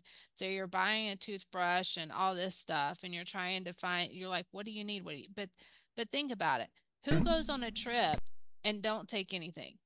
You Yeah. would feel Sylvia, so out of place. that's such a great point because think about this. I bet those very same people that are dropping these kids off, if their luggage got lost, God forbid, Right. on a vacation, they would be irate, demanding their money back and all this. But yet they'll drop off kids and maybe they have a pair of shoes. Like I don't get it. Again, that I think that's part of the whole entire design of it because Yep. in my situation, I was ready for a newborn. I had all of the newborn stuff, tons and tons and tons of newborn clothes. He did not he was not allowed to have one thing that I had for him. They refused to take anything that I gave to CPS after they kidnapped him at 1 day old. They didn't take any of the clothes. They wouldn't take my milk. They refused. So they're taking resources from other places and they're refusing the biological parents any connection. Mm. So, Yeah, I've seen other foster parents actually sadly say things like that. Like, well, mom sent these, but I'm not going to put this on him, or mom wants him to use this sippy cup, but we don't like this sippy cup. Like, for one, you don't really have to tell me that. To be honest, I don't need to know that. If I'm a respite parent, just give me what I need and I don't need to know Right. everything else. And that was one problem that defects really had with me. They want to know why I got involved because I was just a respite parent. Like, why did you reach out to the mom? You had no business doing that. So they got mad about that. Oh, they were mad about that. Yeah, they were demanding Miss Smith, who Gino mentioned earlier. They wanted me to email her back, like email us, call us, like what's going on. And I'm like, no, I've said all I need to say. Like, and they didn't talk to me at court. They could have asked me anything, but they didn't. So they got mad instead of saying, Jennifer, can we ask you what it is that caused you to doubt the situation? What is it about Emma that made you think something wasn't right? yeah. Can you elaborate for us? No, it was not that. It was like, what are you doing? Who are you talking to? Who called who? We didn't give your information to the mom. What's happening? They I were would just like to see your completely profile. they were completely they were completely freaked out by it. And if they would have just asked me a few questions and shown some empathy, that's how I can prove that this Yeah. is shady and everything went wrong, because they did not ask me or my husband, what happened? Like, you guys got involved. Maybe are we doing something wrong? And then when we had meetings and we were told, oh, we'll get what is it, an FSP or FPS? FS, FSP. FSP, we'll get one of those to like look in, but we can't tell you anything because we can't talk about the case to you. But don't worry, we're going to get someone to investigate all this. So someone from the government is going to investigate the government, and we're Yeah. not going to hear how that goes. No. Okay, that's a problem. And when we call all these other people and everyone just keeps denying us, how is there no oversight? That's why there's 85% problem, because there's no oversight. They're just literally getting paid to do whatever they want and no one's holding them accountable. How does that not bother people? Yeah. I knew, No. I knew it was bad, but now we know it's really bad. Like, Mhm. we need oversight. Yeah. Completely. And I even went to the Children Advocacy of Georgia, and it was because a caseworker told me that she had like you can file a complaint against a caseworker through them. and then they have to go and they have to have a meeting and they have to explain the case. But it was after I started sending them information that they stopped talking to me. I never heard back from them. It's the same as internal affairs. I mean, give me a break. Like, does anything ever really happen with that stuff? A little slap on the wrist, maybe, just because they know that there might be some public eye on it. If there was oversight, all of it goes away. All of it. Yes. If there was checks and balances, it all goes away. But the system, just like Danielle had mentioned, and I know Sylvia's mentioned this before too, it's designed this way. It's intentional. It's easy to see. It's incentivized. It's all the above. And if it's in Jennifer, you said, well, why aren't people standing up? It's no one knows. Like I've mentioned this a million times. I mean, I didn't know about it until I got involved with these ladies. And Megan Walsh, I do stuff with Megan, and it was like I had no idea. I was clueless. I always thought CPS came in and just took from bad parents, and thank God they did, and they're saving these poor little children. I fell for it. I was naive. And then now I look back and I'm like, oh my gosh, like I would have supported that. Like, are you kidding me? But even in my own family, I've talked with family members about, the things we're working on. And some of them are like, well, no, they do good stuff. And you have to tell them, you're like, well, tell me what's good. What are they doing? And it's the same thing you just said. Oh, the mom's on drugs, dad's an alcoholic, doesn't go to work, can't keep the lights on. It's all these false narratives that, yes, there's a handful of people like that, of course. There's bad apples everywhere. But that's not the gist of it. That's not the entirety of it. And that's what the awareness part of this is the hardest part, getting this in the public eye. Look, this is not a popular show. People don't want to tune into this. This isn't going to make them, oh gosh, I feel wonderful after this and I'm going to go, out for dinner with no, it makes you sick. Yeah. But I don't know how to put sugar on top. Yeah, I don't know how to put sugar on top of this. I mean, it's a disgusting thing. It needs to end. And, we're all going to do the hard work and we're in it for the long haul. But something's got to give. Like, justice has to come. Yeah. Sorry, I go on these rants every now and then, and I just get so irate. I'm just like, I want. No, but I was thinking, you said that about like parents that we know, and we said it earlier. Not every foster home is safe and loving, so it's like you can't just assume a biological parent is a loving parent or an abusive parent or a neglectful parent. You can't just assume things. And when people have said to me, "Well, what are we supposed to do?" Like, do you want this judge or these doctors to send kids back to an abusive home? No, of course I don't want that to happen. But I also don't want them being ripped out of their mother's arms, physically ripped out of their mother's arms sometimes. We've seen that. There are safety plans. There are ways. Again, if the church and the community, which they don't, but if the church and the community stood up and helped more, this would not be a problem. So shame on the church and shame on the people and shame on the communities, because if we stepped up and knew our neighbors well and saw that they were struggling or knew that there was an issue, we could step up and help. So it's a shame on us. But as far as being at the doctor and should this CAP send this child home or not? Okay, if you really don't know, first of all, the Hernandez case, within 2 hours of being at Choa Hospital, they were abusive. You guys have hurt this baby. 2 hours? That's not enough time to barely fill out the paperwork and get the x-ray going. Like, that's not enough time to say to these people, look, something's come up on her x-ray. Let's sit down and talk about it. Let me show you what's on her x-ray. To talk about medical issues with both parents. Find out if they have a family member. Thankfully, in this case, they did. They found their blood relative, aunt and uncle, but that didn't last long, remember? They ripped the babies from their care without double checking anything. I mean, do you really think it's more likely that the aunt and uncle are allowing the mom to come in, or that this baby might have a medical issue? And we found out at court this past Friday from a previous daycare director that Emma had been throwing up every day between July and December 1st and had discoloration on her skin daily. That's what was put on the stand, that this baby is sick. And DFAC said, oh, well, this is the first we're hearing about it. That's a lie. Everyone knows that that's a lie. So you have these obvious bright light issues going on, and people want to turn a blind eye to it. That blows my mind, honestly, to think that you can say all foster homes are safe and biological parents aren't. Like, it just doesn't make any sense.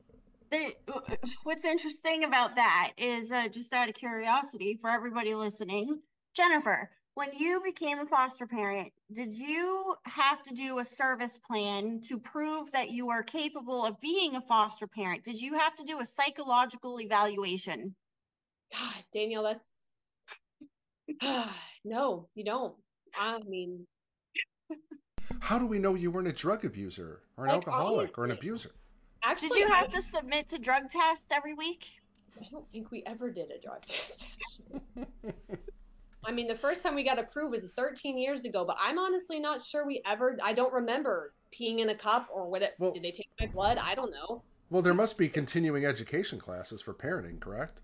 Sure. Anything online that I learned from it, you can count that off as continuing education. Isn't that messed up? That is so messed up.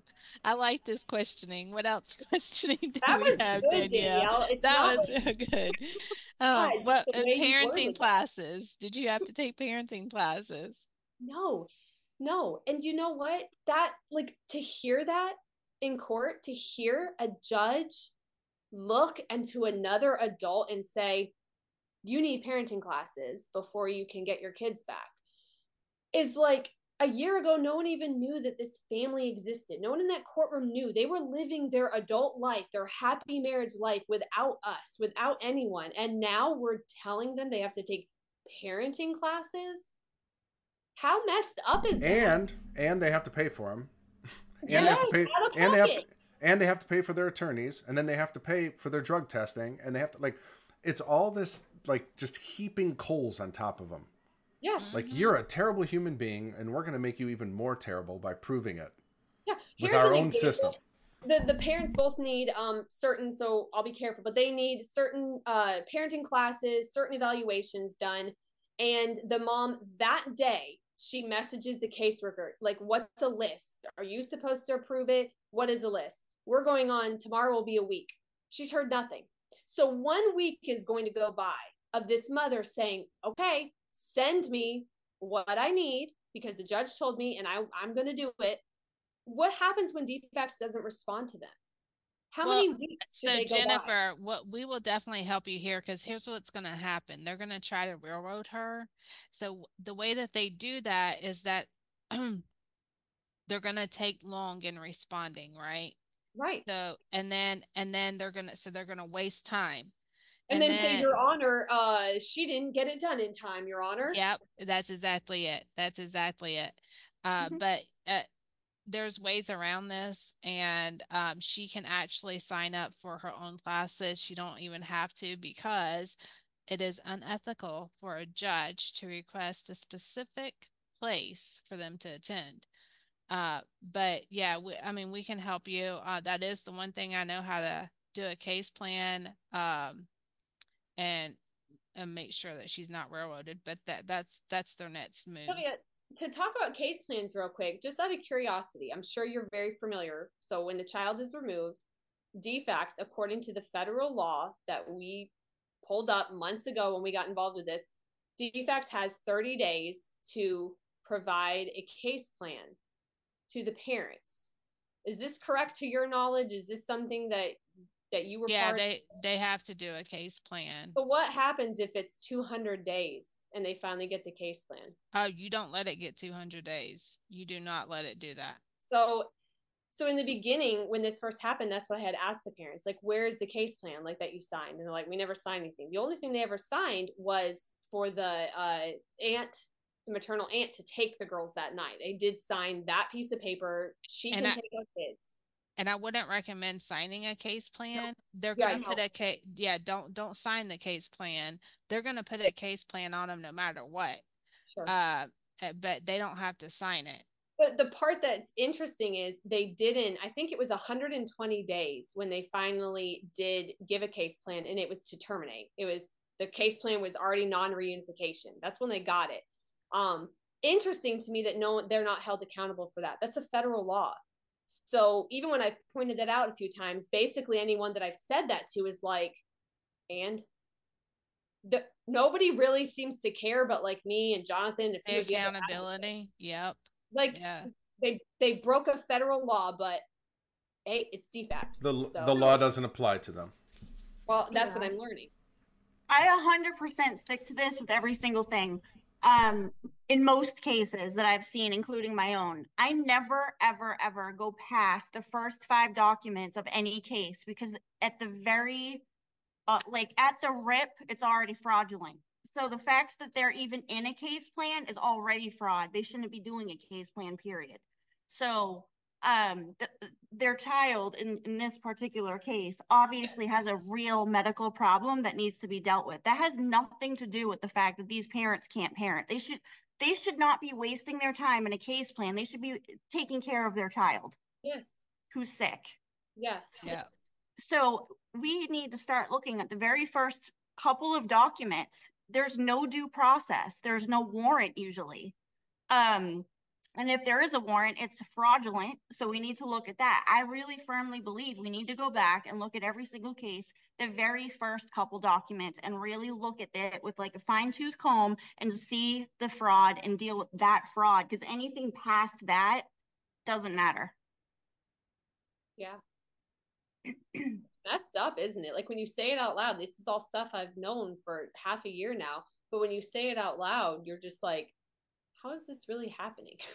Like right. in America, like how are we doing this in America where everybody thinks innocent until proven guilty? Let me tell you something, not in family court. There are no rules in family court, and that's why there's no cameras allowed, and that's why usually they're not on Zoom. They don't want it. There's no constitution. They don't even use the Constitution. No. Yeah, you're right. It's a joke. The whole thing's a joke. The judge literally said to me, the Constitution does not apply in my courtroom. Mm-hmm. He literally said that. Yeah. He's kind of not kidding, because it doesn't. And we've heard that several times. That's not, I've at least heard it 6 or 7 times on shows we've done. Yep. That should anger Doesn't matter. people. Like that should make people angry. And I know not everyone, like you said earlier, they don't want to hear this kind of stuff. And a lot of people use social media to like look at cute pictures of dogs and, you know, take pictures of what they ate that week. And I'm all about it. Like, if that's what you want to do, if that's what makes you happy, not everyone needs to be passionate about this. But it's just hard for me to understand how someone can just scroll on by something like this and be like, well, there's Jennifer again, you know, going on and on and on about how great she is and how cool she is because she's, you know, done this with foster care. I just wish people would understand, like read it and understand that if this was you, I would fight for you.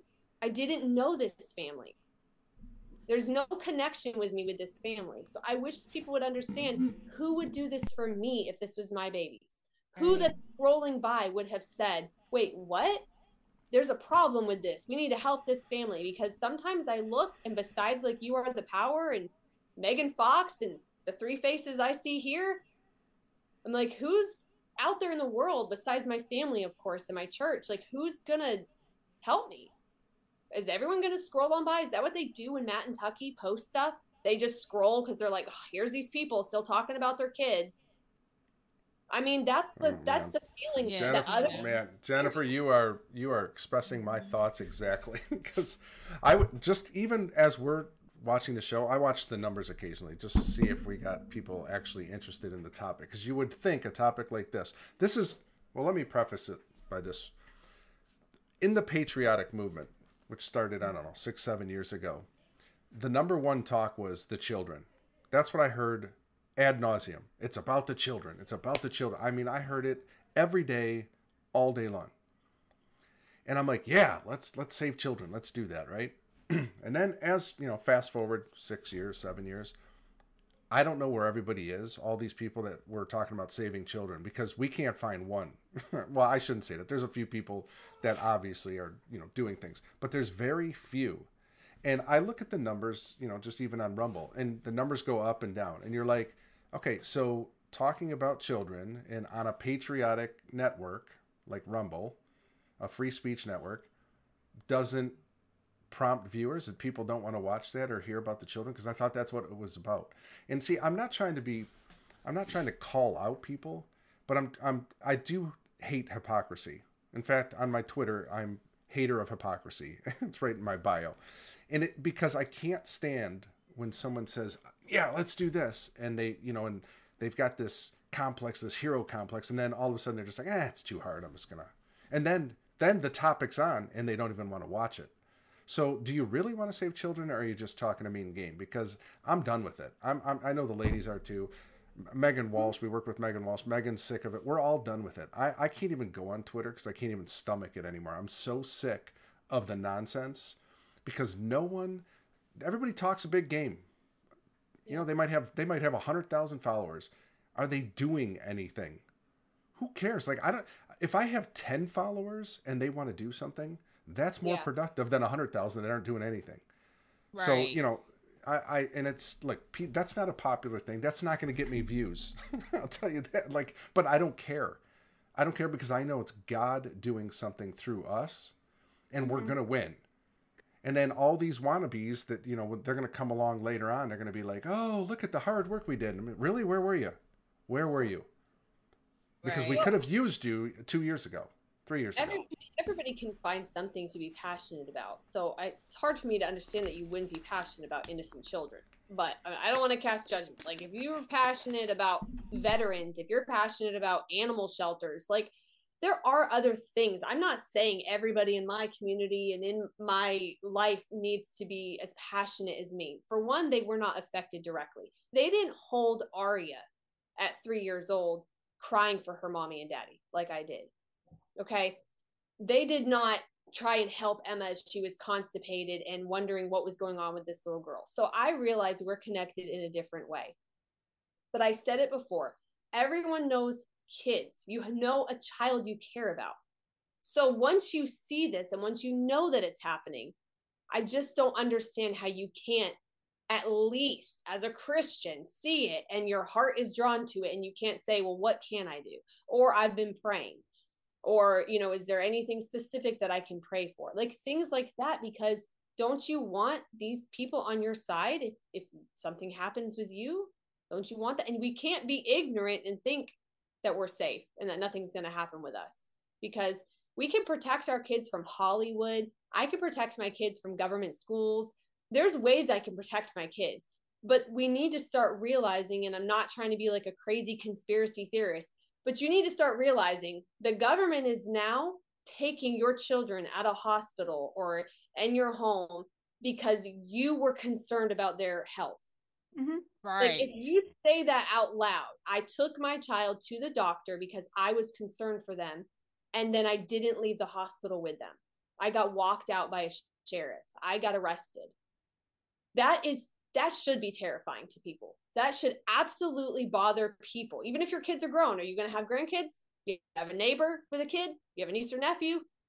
Do you care about kids at all? Because if you don't speak up about this and you aren't passionate about this to some level, then you are part of the problem. And I think that that's harsh, but it's the truth. If you're not doing something to acknowledge this, then aren't you part of the problem? To me, yes, you are. Yep. Yeah, and it could be something as simple as sharing this broadcast or sharing a tweet someone puts up, or whatever. Yeah, you don't have to. Right? It's not like go like all us. in and do exactly. podcast and go to court and like let it consume your life. I mean, you do not have to do this. There are ways to just say, "Wow, that's really horrible," and I feel bad about it. Let me know if you guys need anything. There's ways to help without getting like all in. Definitely. Yeah.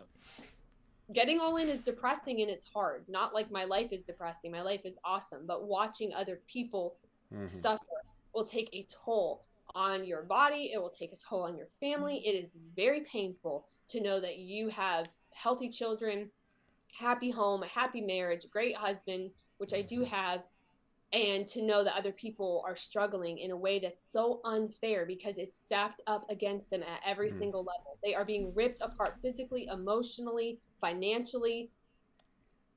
How can you not care about that? I know. Oh my gosh, I think about it every day. I know that the ladies do too.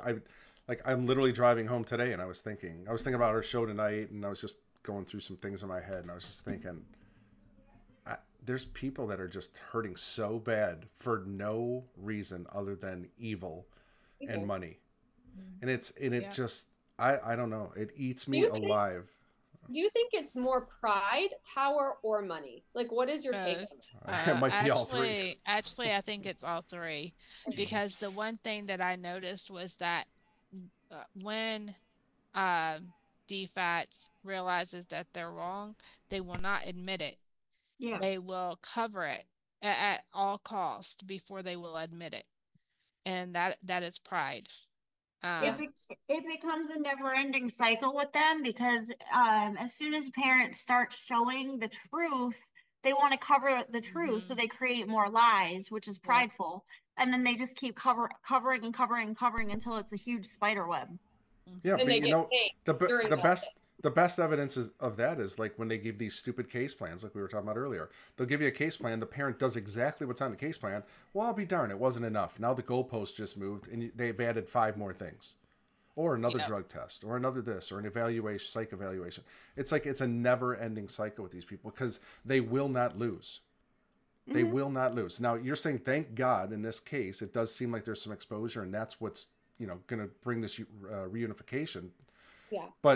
But if that didn't happen, it would have been. It's the same cycle. They're just going to keep using it. If it's not broken, why fix it? Keep using the same joke system over and over again against these poor parents. Yeah. Yeah. It's disgusting. It's so sick. It's it's a righteous indignation. It's just like when Jesus went into the temple and overturned the money changers. It's the same thing.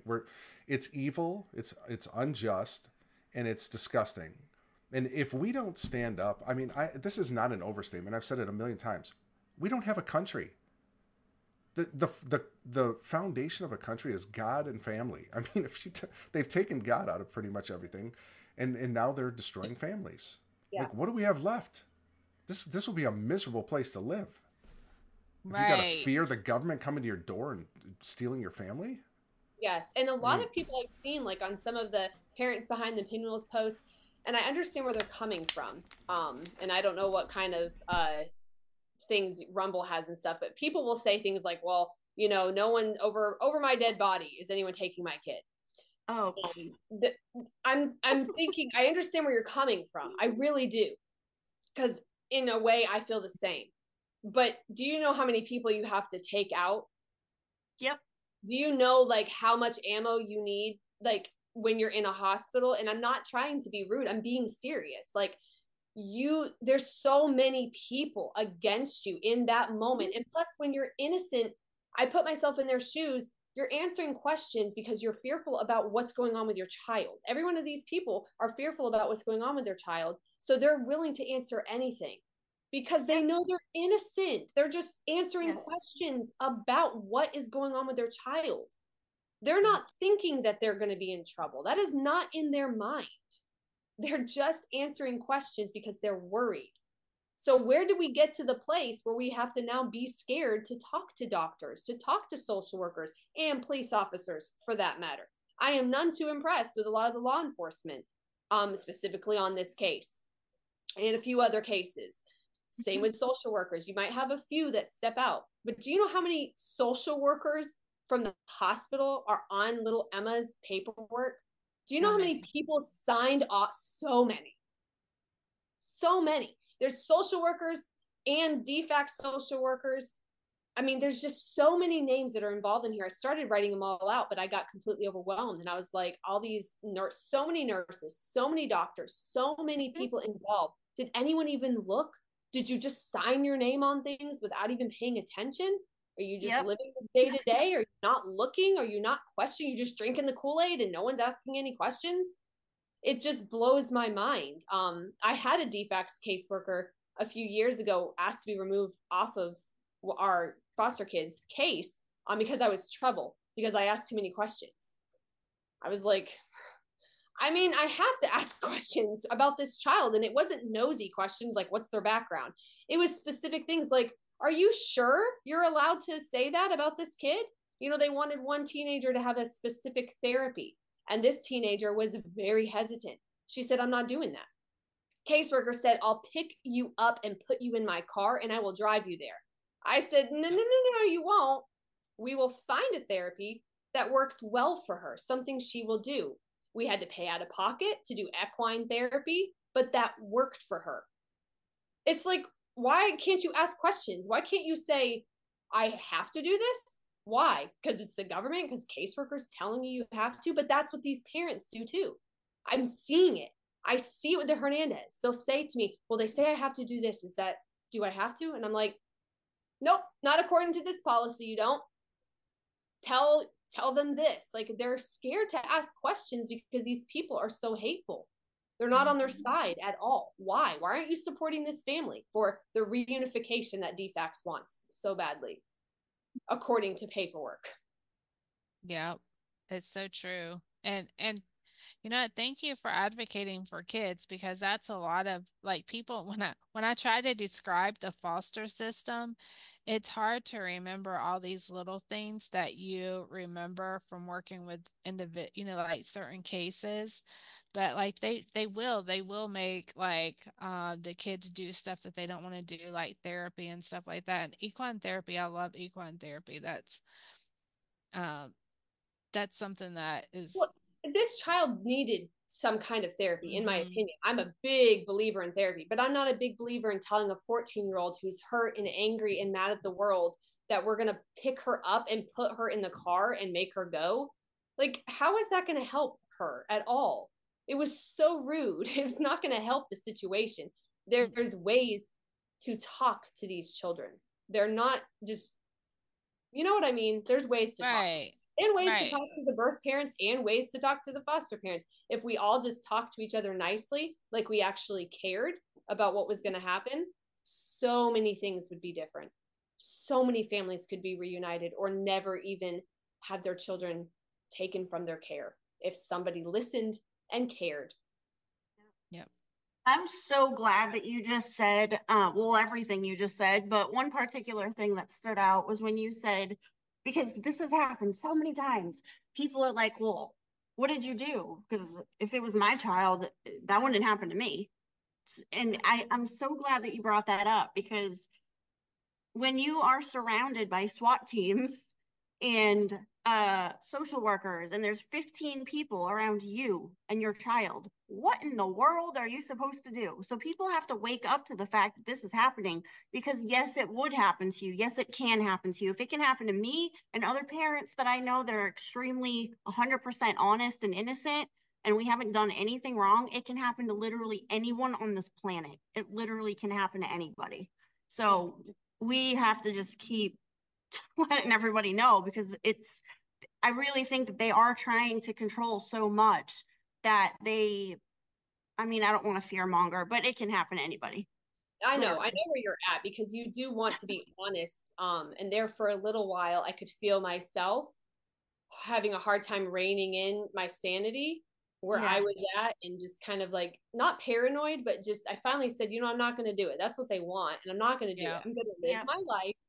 But if we can teach parents, especially those with new babies and young babies, if we can teach them you have rights, Yeah. you're allowed to stand up to yourself, and you do not owe a doctor an explanation for anything. And I also personally don't believe in some of these big hospitals that have CAPs. I believe we need a good relationship with our family doctor, a pediatrician. You need a good foundation, a good relationship where you trust them and they trust you, and they advocate for you, and they send you and they check in on you. If you don't have that with your doctor, I highly suggest you get that, because that's the problem in almost all of these. Once that one person says it's abuse, it's very hard to get anyone to listen to the 50 other people that might be saying it's not, because they're so zoned in on this paid person, like we already discussed.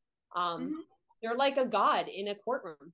I don't know why. I can't understand it. I don't know if it's just they all acknowledge it and it's like this hidden secret no one says out loud, and all the judges know CAPs rule the roost. I don't know. Are they innocent? Do the judges not see it? I don't know. I really don't know. I don't know that they're all corrupt, but Right. there's a lot of them. Yeah. Well, for whatever reason, in this Hernandez case, at least this judge is listening to reason. And I just tend to think it's the numbers. There's strength in numbers. That stands true. Yeah. So I think that's a key to this point. Yeah, we would love to connect with the Hernandez and have them on and discuss their story and the atrocities that have happened to their family. Jennifer, any last words before we wrap up? No, I really appreciate this opportunity. I'm really happy my sister reached out to Sylvia. My sister also is the one who reached out to You Are the Power. So she's pretty awesome because Yeah, she is. she's helped me connect with a lot of people to do really great things. And I'm really thankful. And I hope people aren't tired of hearing my voice and hearing the same story over. I hope people will just listen and understand, like, there's meaning behind this. Like, listen to it and find your passion, find something you can do. And Sylvia, I would definitely like to continue a relationship with you just to make sure I'm helping the Hernandez family with all that I can, with any information you have, definitely. Yes. Well, I loved hearing you talk about it. You were very like you flowed very well and you're very passionate about it. And I'm gonna start a chat with Danielle so we can see if we can help you with some documentation. Because that's really I think what it boils down to. Yeah. Well, I feel like I ramble a lot on these, so I am sorry if I did ramble. But when people say, no, we loved it. Well, they'll say, like, well, tell me, how did you meet the Hernandez? Like, how'd you get here? And I'm like, oh my God, it's a really long story, but here we go. And I don't know at what point do they want me to be quiet? What point do I keep going? I try not to miss details, but it's also important. And there's so much, there's so much to all of these stories. So much. So I'm so appreciative for you. That's why we have people like you on, Jennifer. We want you to talk. We want these stories out there. We want it from the mouths of the people that are involved in it, because it's not being told. We know this. The legacy media does nothing. So the story is not being told there. Jennifer, there was this USA Today actually did a big investigative report on foster care and adoption and CPS, and I've read their articles. This is back, I think it was probably 6 years ago. And it was supposed to be a continuing story. And they had like 6 or 7 reporters on it. I mean, it was a big deal. And they had very good stories, I got to say. They didn't seem very slanted. It seemed like they were actually telling the facts. And it was pretty disturbing stuff. And so I've written them at least 3 or 4 times, emails saying, hey, I would love to talk to one of your reporters. We do a podcast. We'd love to have you on. Or maybe we could talk in private. I get nothing. Like, they're supposed to be doing an investigative report. And it's like, what is going on? Did all of a sudden it all the stuff stopped and now everything's hunky dory, like we just get to go on with life? I don't know. It seems like it's still a problem to me. Yeah, no, it's definitely a problem. But reporters do seem to not be interested or be fearful. I mean, yeah. I don't think it's the not interested. I do think more are just not willing to do it because it is so many people involved, which is a shame, because if we had more people talking about it, obviously you'd have more awareness about it. Yeah. Awareness is the key. That's I think from day one when I got involved with this, that's what I recognized. There is no awareness. Yeah. If somebody with a platform would just stand up, someone with a voice, I mean, someone with, a million followers, like these celebrities, like, why can't a celebrity stand up and say, gosh, this is a great cause, I want to get behind it, instead of dancing naked on a stage? I was just going to say, like, we can see videos of people at a football game dancing, and like you get 1 million people to comment on what she was wearing or her haircut. Exactly. Oh, it's so aggravating. It's annoying. Very annoying. All right. Well, Jennifer, thank you so much. We appreciate you. You're always welcome back. Great perspective. And I think a lot of people are going to see it from a different angle tonight, just because of what you articulated so well. We appreciate you so much and standing up for the Hernandez family. Ladies, another great show. Thank you both. Guys, if there's anybody out there you have an issue with CPS or with family court, you can reach out to the ladies. You can reach them at Sylvia, I always forget, is it rescuethefoster@gmail.com? Not an S, right? And no, well, it's help@rescuethefosters. Oh, yeah, help. Okay, gotcha. Yeah. And then Danielle's is Danielle, rescuethefosters@gmail.com. And then Energy, I see in the chat, he reached out to, or he or she, I'm not sure, reached out to me in the DM today. So ladies, you can expect an email from Energy. Jennifer, is there any social platforms you're on, Facebook or anything that you want to promote, or you're pretty private? Yeah, for me personally, but I'd like to shout out again for parents behind the pinwheels. You know, they talk about this a lot. You Are the Power has been amazing. And just spreading that awareness that you talked about earlier. But me, myself, no. Gotcha. No, I just got TikTok and I don't know what I'm doing on there because I'm trying to follow people sharing this and I feel like super old on there. So no, but follow the other people who know what they're doing. I'm on, actually, I will make, I haven't made any TikToks lately. I was doing really good at that. I was making every show a little clip. So maybe I'll make one and I'll send it to you and you can. And I'll try to understand it. It's pretty easy. What is going on? Yeah. If I could do it, I'm sure you could do it. I'm technically challenged for sure. Well, anyway, have a great night, everybody. Thank you so much for joining us. Thank you for all the cans tonight. My gosh, you guys were donating like crazy. We appreciate that. Thank you so much over here in the Foxhole. Thank you all of you over there on Rumble. Bunch of lurkers right now. We appreciate you guys. I will be back Saturday night, 11 p.m. with Megan Walsh. Re-examine with Megan Walsh. We'll be going over the Adam Walsh case. More deep dives and information that will hopefully persuade you to believe that John Walsh is not the guy he told you he was. So we'll hopefully see you Saturday night. Also, the return of the Blender with my good friend Michael down there in Texas. That's 10 o'clock Eastern Standard Time right there in Rumble and also on Foxhole Sunday evening. Everybody have a blessed night. Take care, and we will see you next time. Thank you.